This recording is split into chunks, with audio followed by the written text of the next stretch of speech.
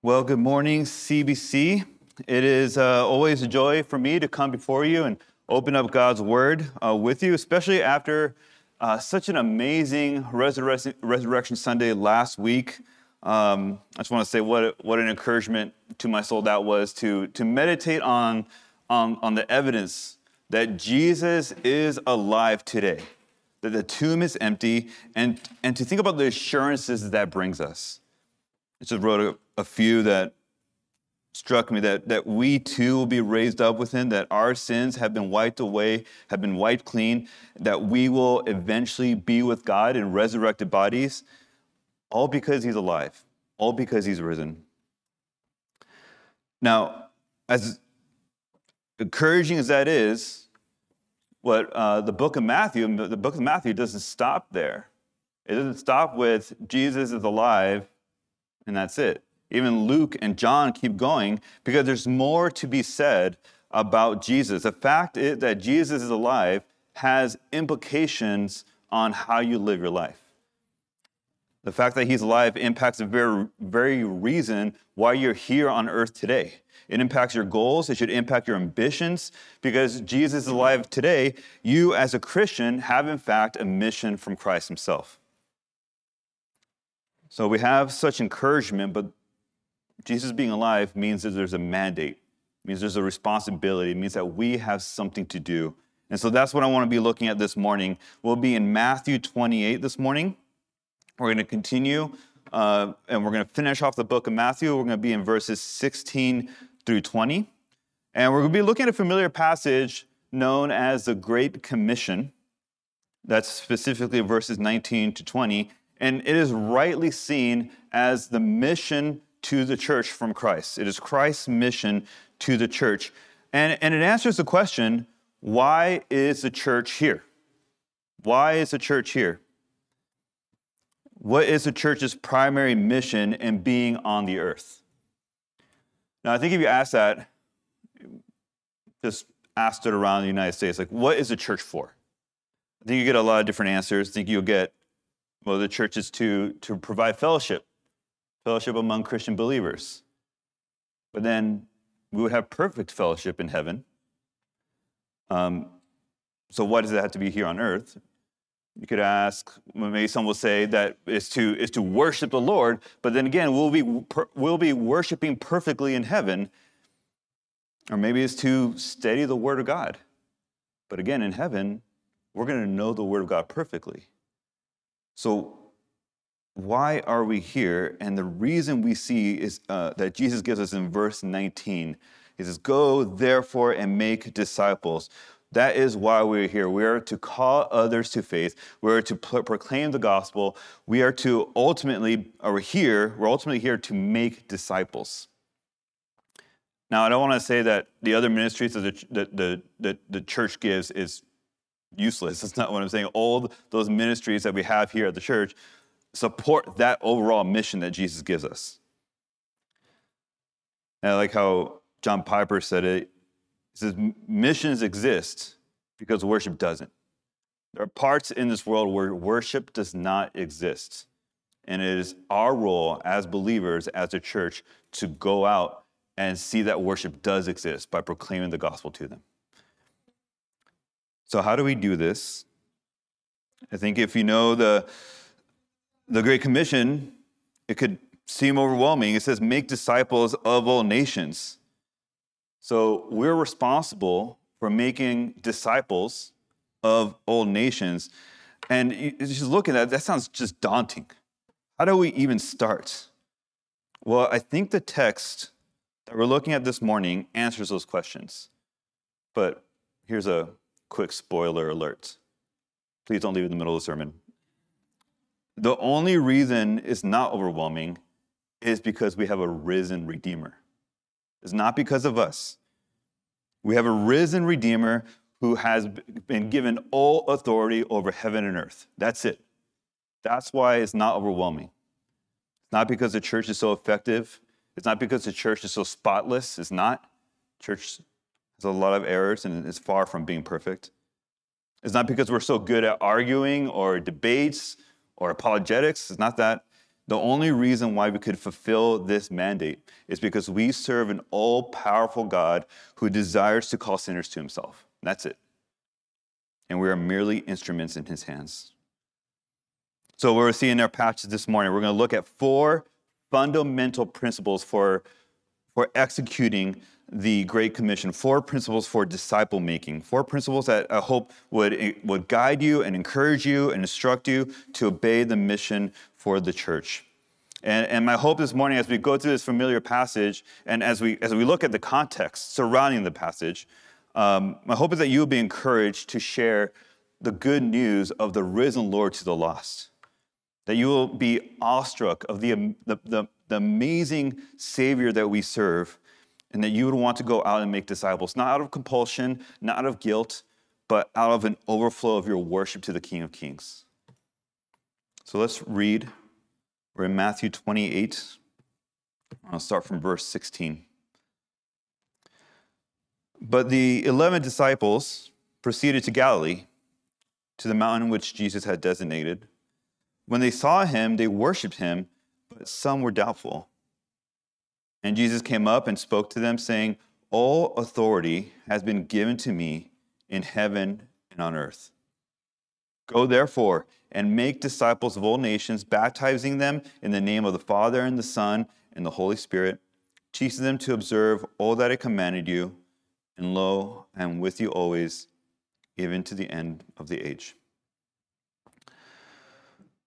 Father, we just come before you right now and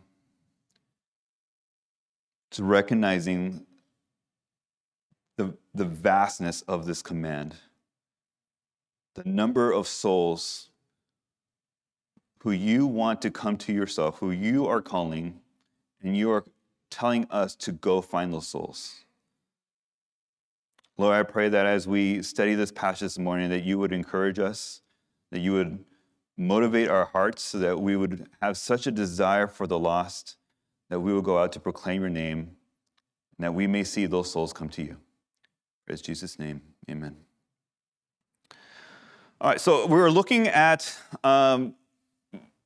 Matthew 28, the glorious resurrection that we talked about last Sunday has already happened. By the time we get to verse 16, at this point, the disciples have already left Jerusalem. They're no longer in Jerusalem. You can see in verse 7 and in verse 10 of Matthew 28 that the risen Savior, Jesus, told the woman, "Go tell my brethren to meet me in Galilee." A few things happen between verse 15 and 16, however. By the time we get to verse 16, the disciples have already had 3 encounters with the risen Lord. And it has been, if you kind of guesstimate how long it takes to travel, how many days has it been since they were at Galilee, and those kind of things, it's about 20 to 30 days after Resurrection Sunday. Okay, so this is a few days away. This is as if we were to come back here maybe 2 weeks from now. And the disciples are still trying to wrap their heads around what happened in Jerusalem. And I just want to pause here before we get into the passage. I just want to pause here and marvel at the Savior.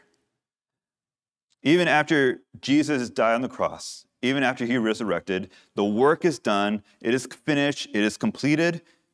He is risen. And yet he is still shepherding these 11.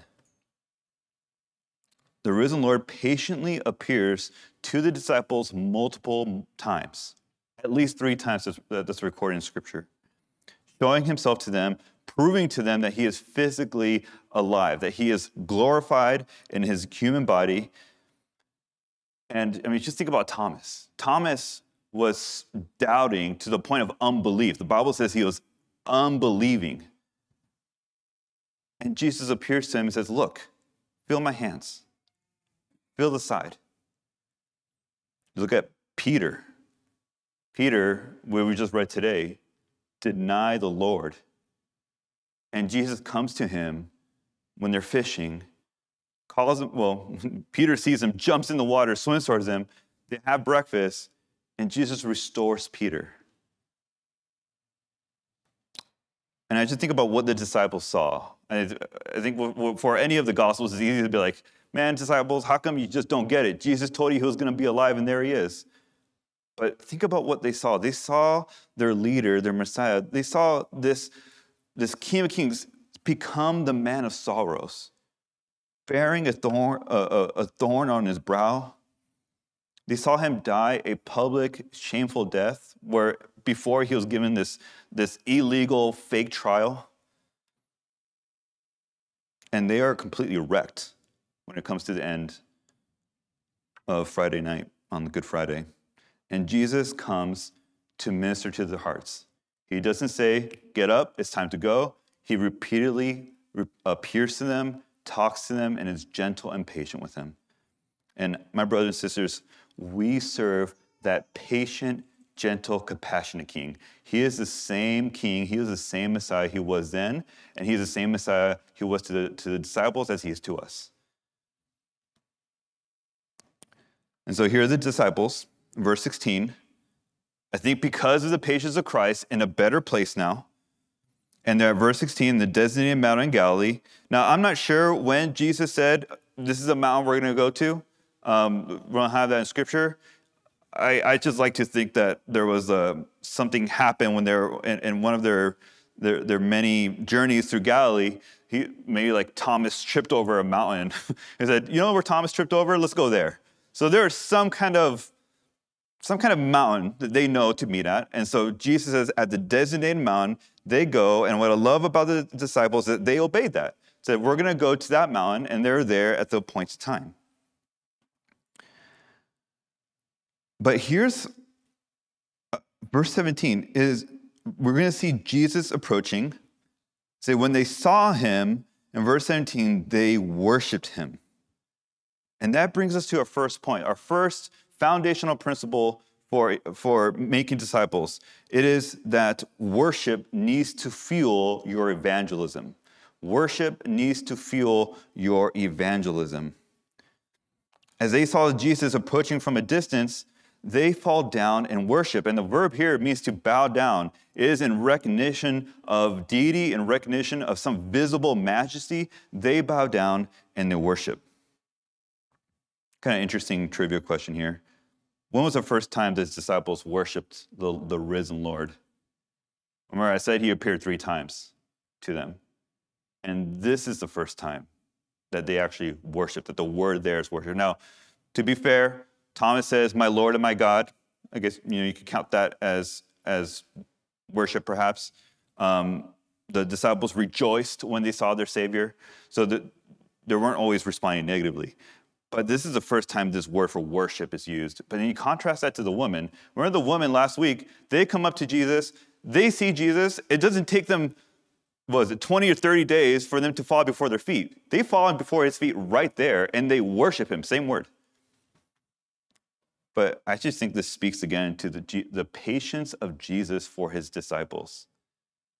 He's patiently preparing his disciples so that they could put aside their doubt, so that they could put aside what they're struggling with, they could get to a place of worship, and then they could be ready for what Jesus has to tell them. And this is so critical for evangelism, so critical for obeying the Great Commission. Worship fuels evangelism. Worship orients your heart to see the goodness and the grace and the mercy and the glory of God, and it moves us to proclaim him. And this makes sense. We usually enjoy speaking about what we cherish. We enjoy speaking about what you love. Have you ever talked to somebody not knowing they're an enthusiast of something, like a car enthusiast or a stamp collector, or let's say a physicist, and you say something to them, and all of a sudden, all this excitement and information, and like, whoa, I had no idea you were so into it. And almost to the point where, like, once that faucet opens, it's like there's no closing it. You're like, okay, let me just try to quiet you down. That's because there's something in there that they love.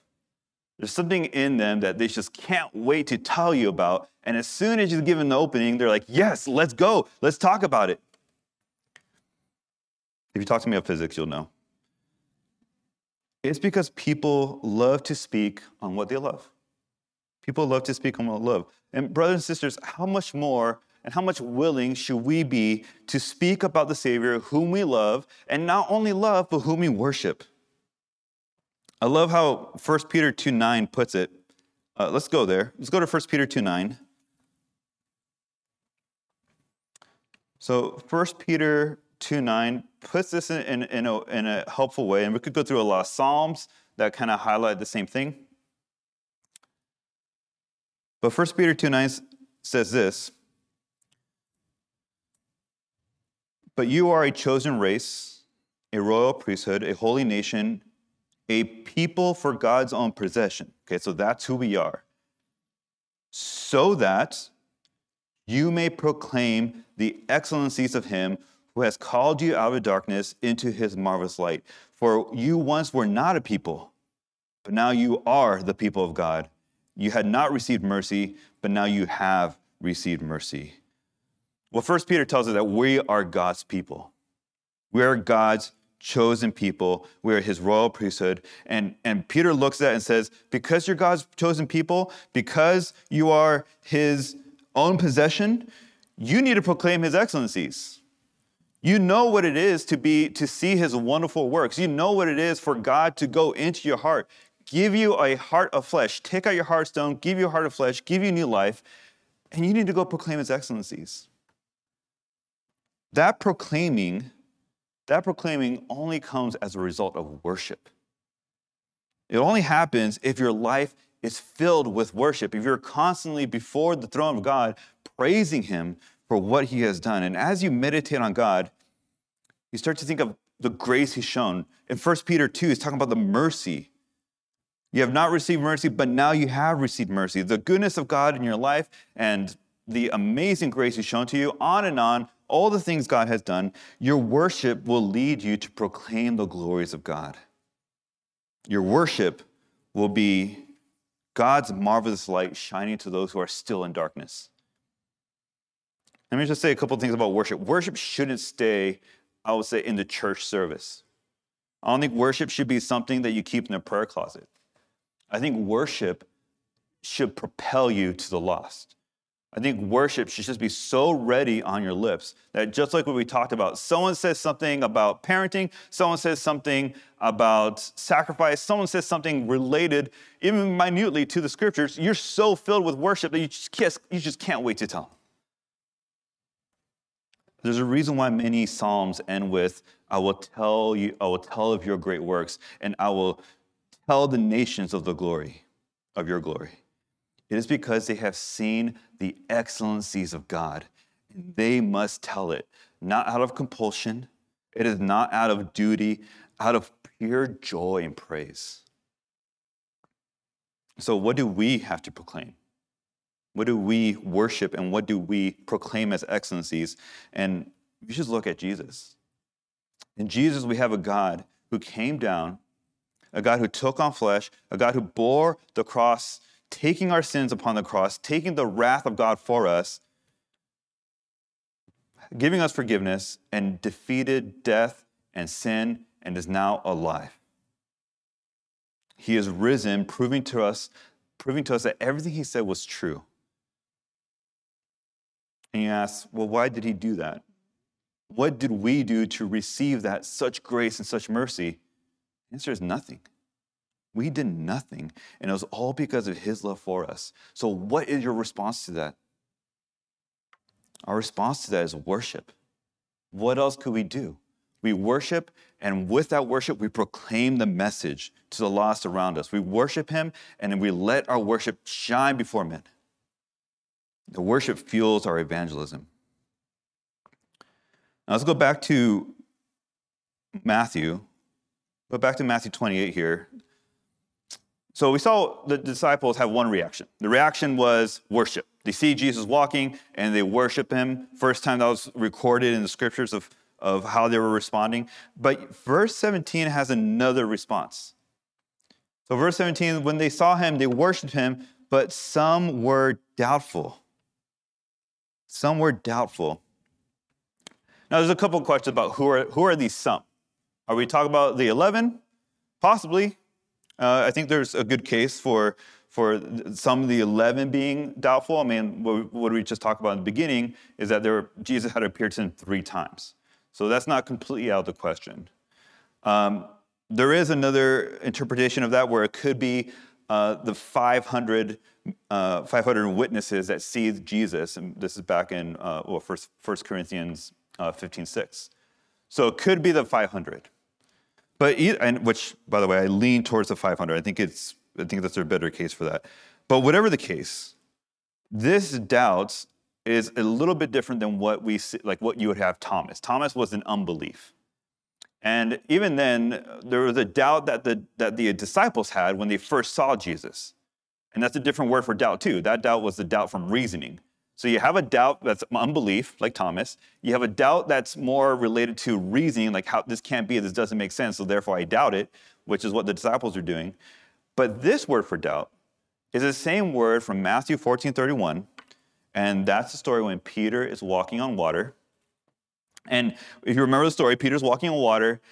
Jesus is walking on water. He says, Lord, I want to walk on water with you. Call me out. And he starts walking on that water. And then he looks at the waves, and Peter starts to sink. And so Jesus picks him up and says, you of little faith, why do you begin to doubt?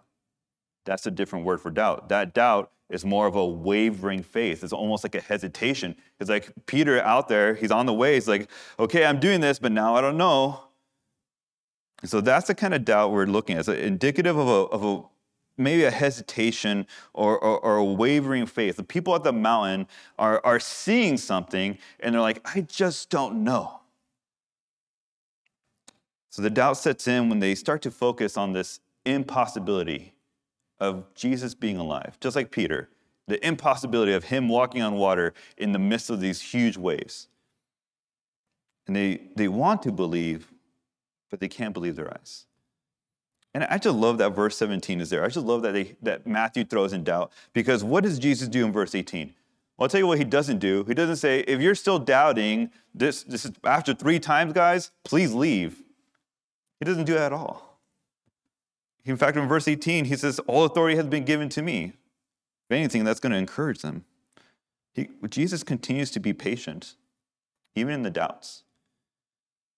And I just want to speak, if you're dealing with doubts this morning, maybe you're hesitant to trust Jesus with his promises. Maybe you're in the midst of these trials surrounding your life right now, and you want to believe, but you're looking at everything around you and you just doubt. If that's you, my brother or sister, I recommend and beg you to keep looking at the empty tomb. Jesus is not there. Jesus is alive. And if Jesus is alive, that means he has all power and authority, and that means he is at work. Meditate on the reality that we celebrated last week. And Jesus is the same Christ who was patient with Thomas, who was patient with his disciples. He's the same Christ, and he's going to be patient with you. Those waves of doubt come. Those waves of doubt come. I encourage you to cling to Jesus, cling to the promise. Nothing can be as true as his word, so you cling to his word, and you pray to him. Pray honestly, Lord, I believe, help my unbelief. God will honor that. Now, if you're listening to this and you say to yourself, I don't believe this. I don't believe Jesus is alive. I don't believe the Bible to be true. If that's you this morning, I would ask to consider the evidences and the testimony and the claims of Scripture. We talked about that last week. We talked about the 4 evidences of Scripture. Please listen to that. But the truth is that Jesus is alive, that Jesus is risen from the dead, and the truth is that Jesus is going to return as judge. And if he's alive, that means everything he said is true. If he's alive, that means your sin is on you, and you will be judged for that one day. But yet the Bible says anyone who comes to Jesus can find rest. Anyone who comes to Jesus can be forgiven of their sins. This message is coming to you, the one who don't believe, is coming to you from the risen Christ himself, who is alive today. And I ask you, don't let another day go by. I beg you to turn to Jesus.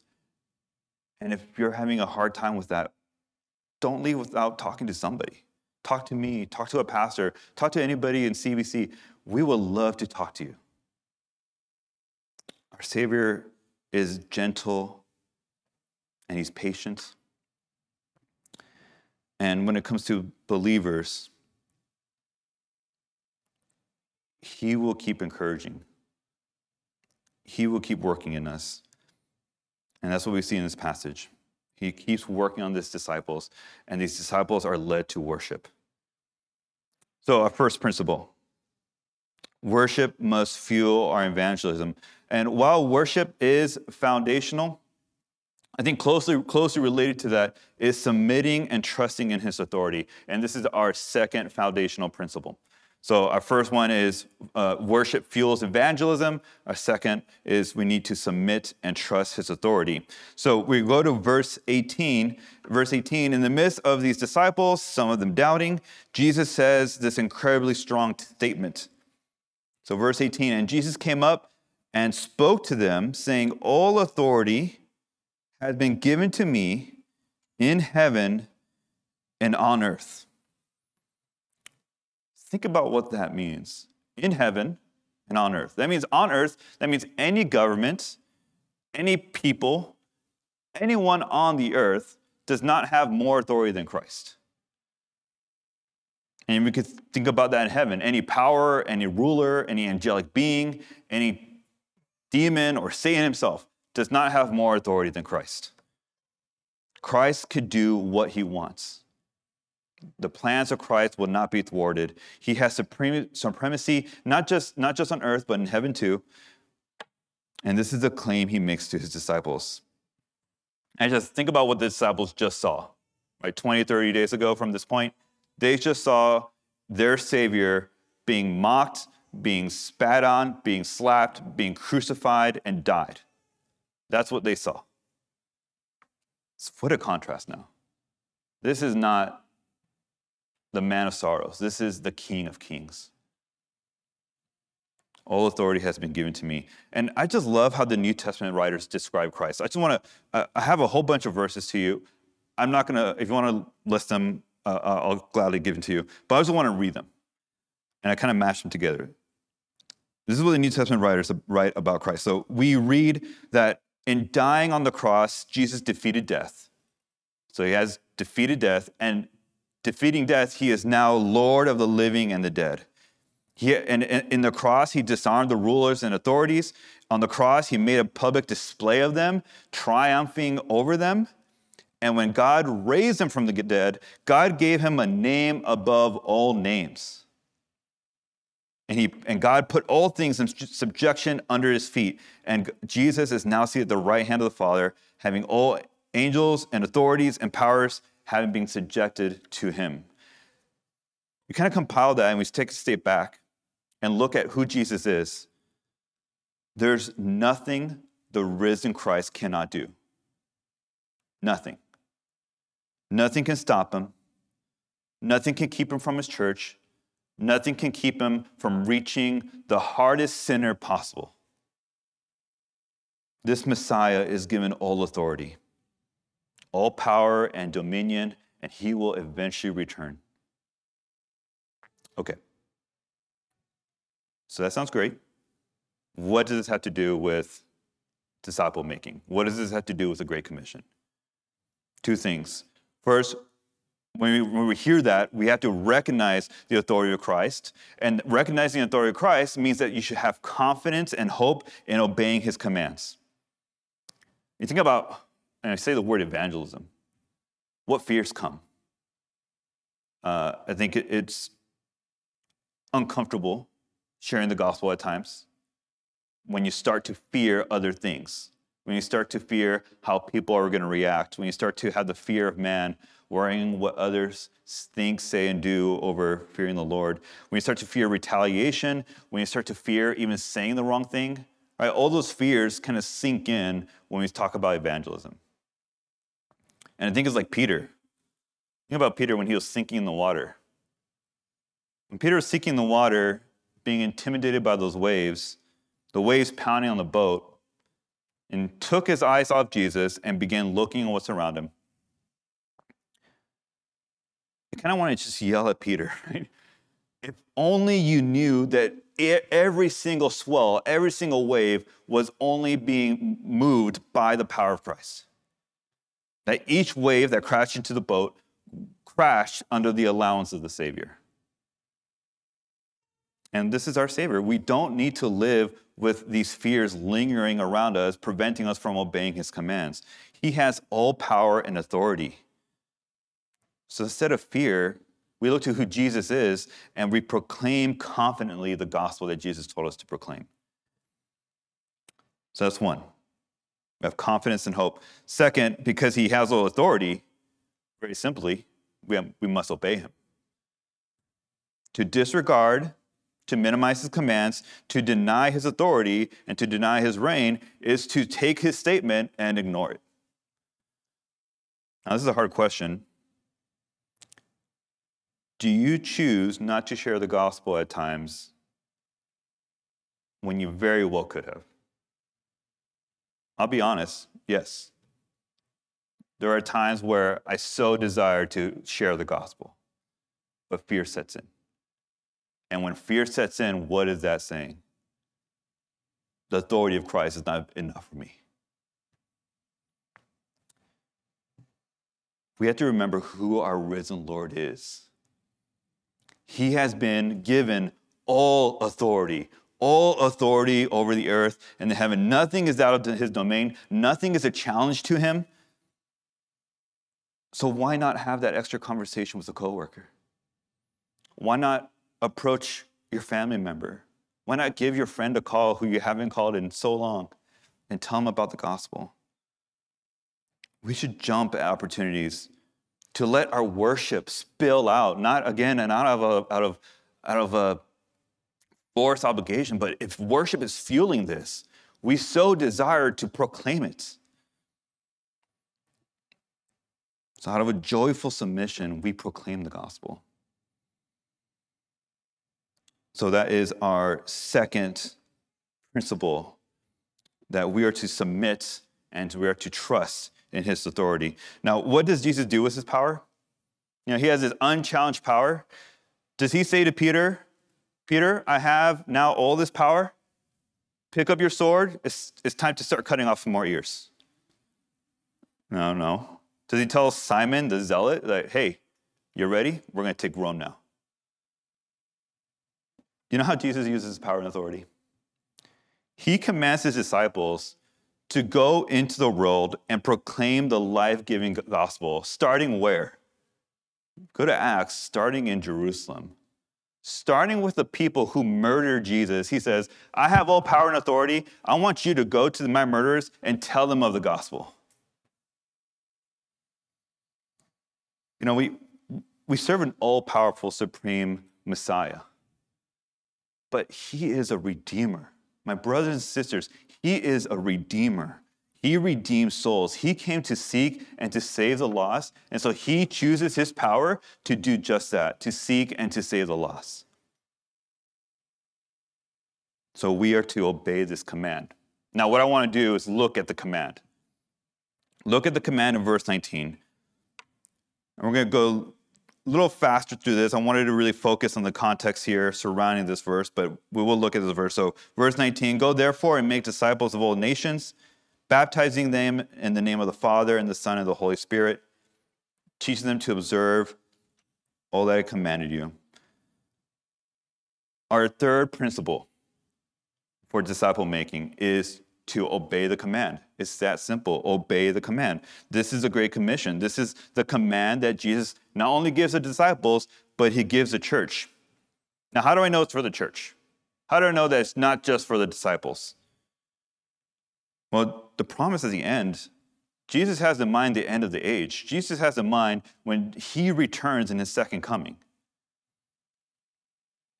And so he's looking past the disciples. He's looking at future church leaders. He's looking at future missionaries. He's looking at future believers. And so this is a command coming from the head of the church to the body of the church. Now, really quick, what do you think about when you hear the Great Commission? I think maybe you think about street evangelism. Maybe you think about a missionary going from town to town, spreading the gospel, and amen to that. We want to see that. That is the Great Commission. But if that is not the whole picture of the Great Commission, the reason why I say it's not the whole picture is because we have to look at the verbs that Jesus uses here. And the main verb in verse 19, it's not go, it's not baptizing, it's not teaching. The main verb is make disciples. And make disciples is one word in the Greek, essentially meaning cause others to be followers and learners. And in this context, cause others to be followers and learners of Christ. This goes beyond just sharing the gospel. In obeying the Great Commission, obeying the Great Commission doesn't mean you have that one hard conversation and you say, okay, box checked, Great Commission done, let me move on. The Great Commission is about loving people. It's about being so devoted to the lost, so devoted to seeing them have not just changed lives, but seeing them become lifelong learners and followers of Christ. This is so important. And it's so important because the Great Commission is more about than a command. What Jesus is doing in the Great Commission is Jesus is continuing his own ministry. In John 20:21, we won't go there, but John 20:21, Jesus says to the disciples, as the Father has sent me, I also send you. So as Jesus came to seek and save the lost, so Jesus sends the disciples, and by extension us, to seek and save the lost. We continue the ministry that Jesus started. Jesus is our cornerstone, and we continue that ministry and proclaim the gospel to others. But there's another aspect of this. In John 10, a lot of you are familiar with John 10. This is where Jesus says, I am the good shepherd. Jesus says, I'm the good shepherd. I lay down my life for the sheep. But then he says this, I have other sheep which are not of this fold. I have other sheep that are not of this fold. I must bring them also, and they will hear my voice, and they will become one flock and one shepherd. So Jesus is speaking about these other sheep. Well, these other sheep are his sheep outside of Israel. These other sheep are the Gentile believers. And Jesus doesn't go to the nations in his earthly ministry. And he goes to Samaria, but he doesn't go to Rome, and he doesn't go to where all the apostles go to. So who's going to get those sheep? The Great Commission is sent to us, is given to us by Jesus so that we could continue his ministry, so that we could get those sheep, that we could call out those sheep, and those sheep will hear the voice of Jesus through the gospel.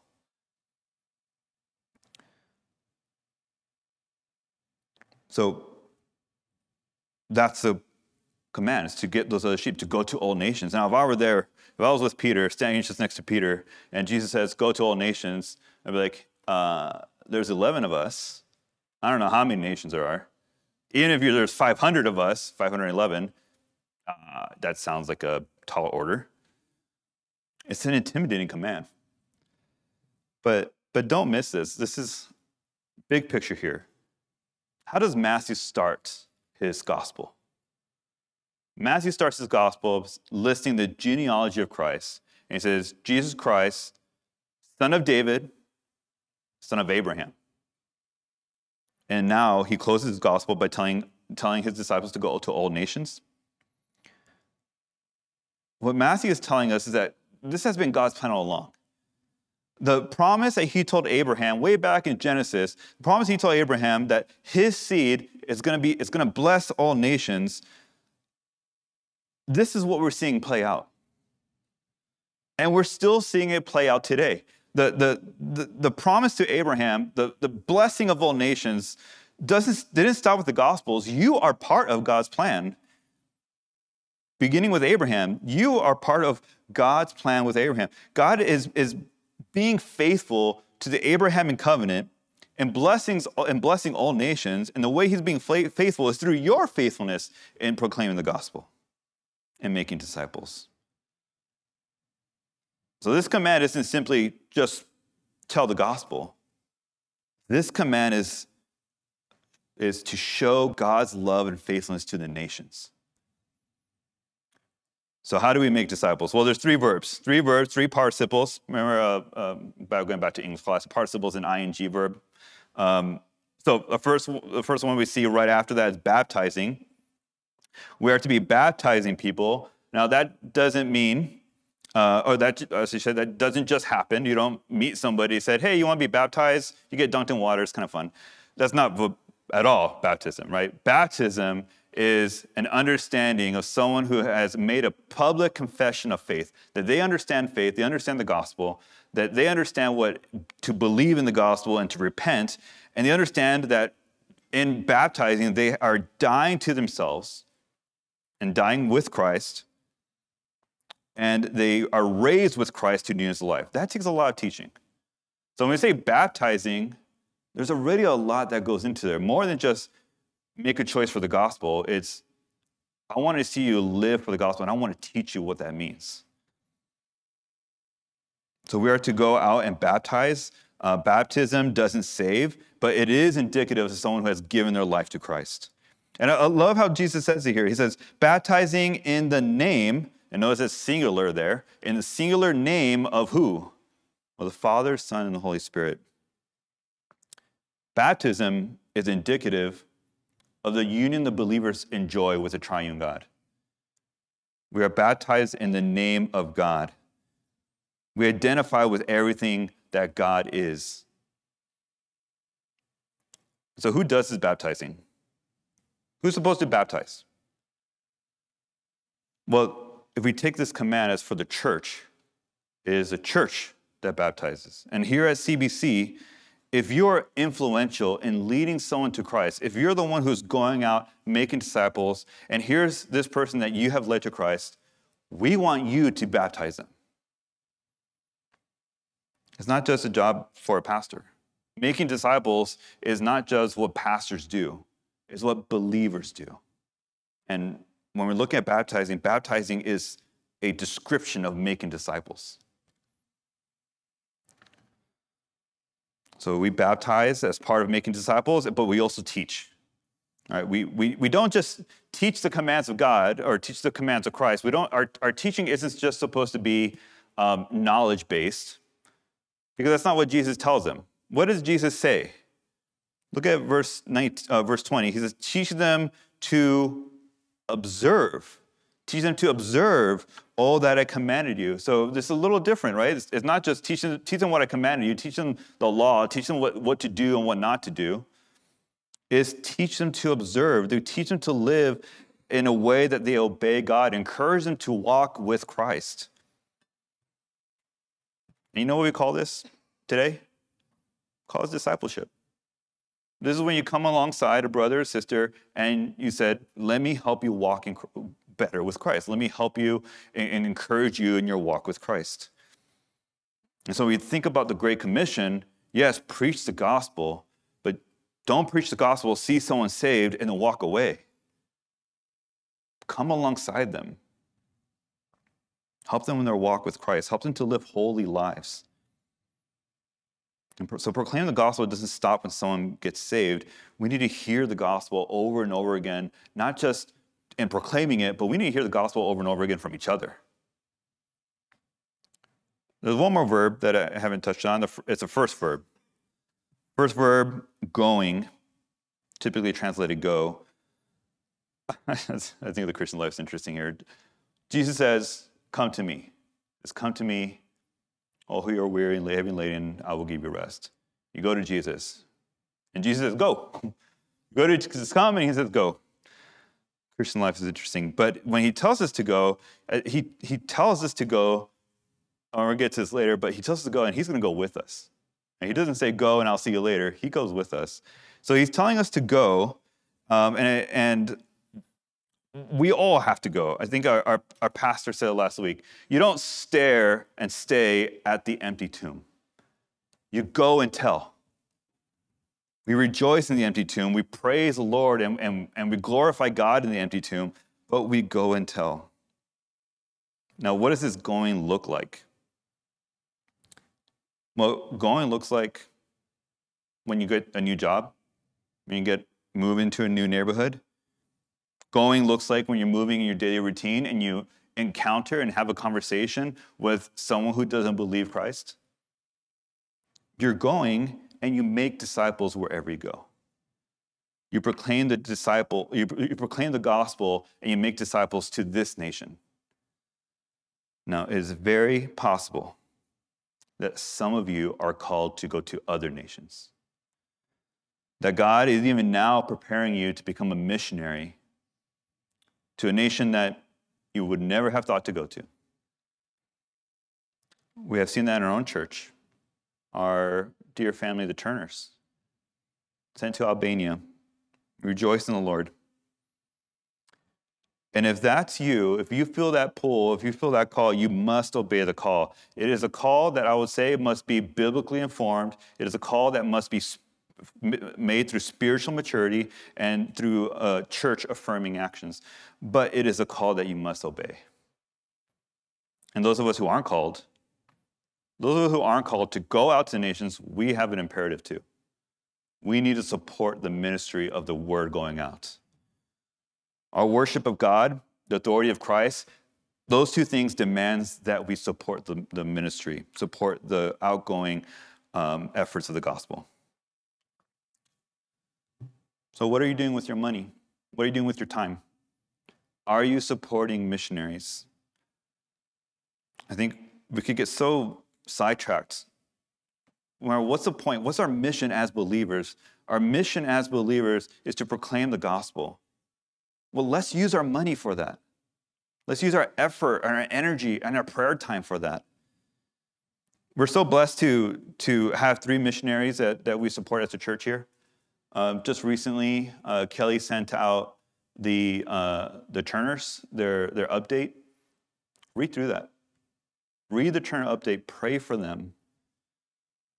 Encourage them.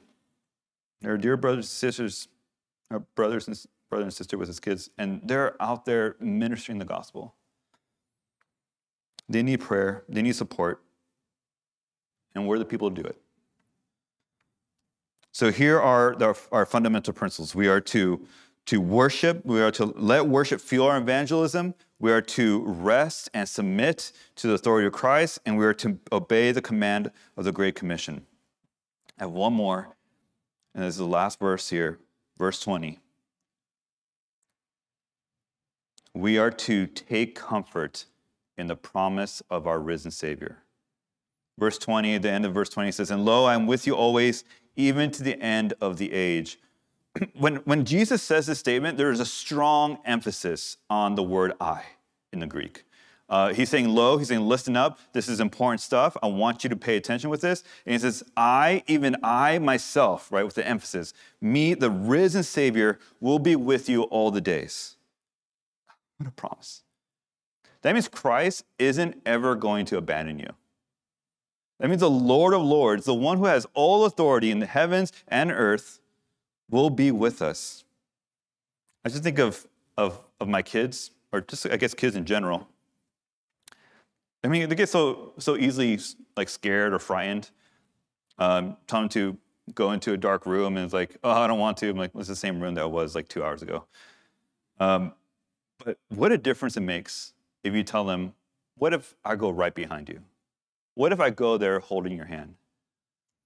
And the very presence of you as their parents or as an adult just dissuades all fear.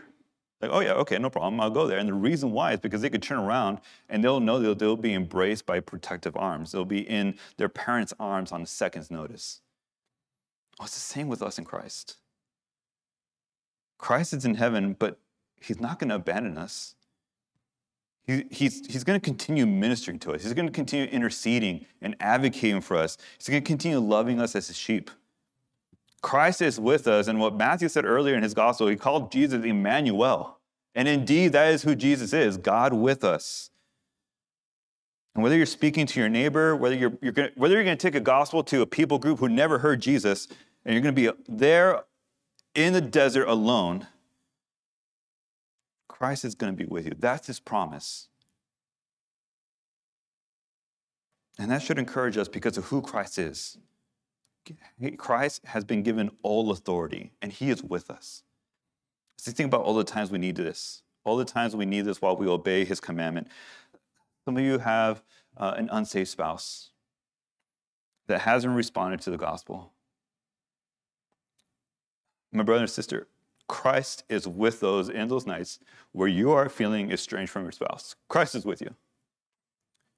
For those of you who are ministering to children, giving the gospel and being discouraged but not seeing any fruit, you're not parenting alone. Christ is with you. For those of you who have kids who have rejected, you're not alone there. Christ is with you there. And maybe you're going through a trial right now, and you need to be telling yourself the gospel every day and every hour. Know that even in that trial, Christ is never going to abandon you.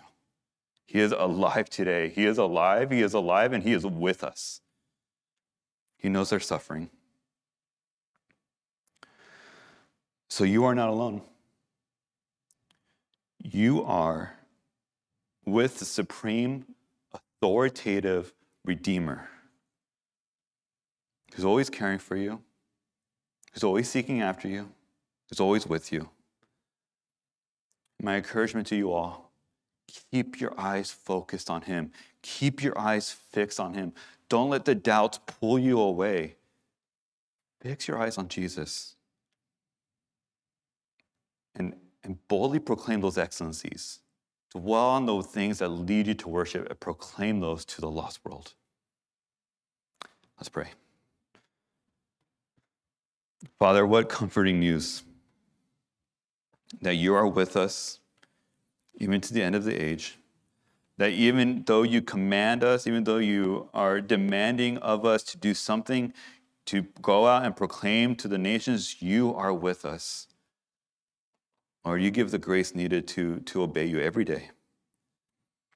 So pray, Lord, that you would draw us to yourself, that you would inflame our hearts with worship, Lord, so that we would go out and boldly proclaim the good news to the lost. Praise Jesus' name. Amen.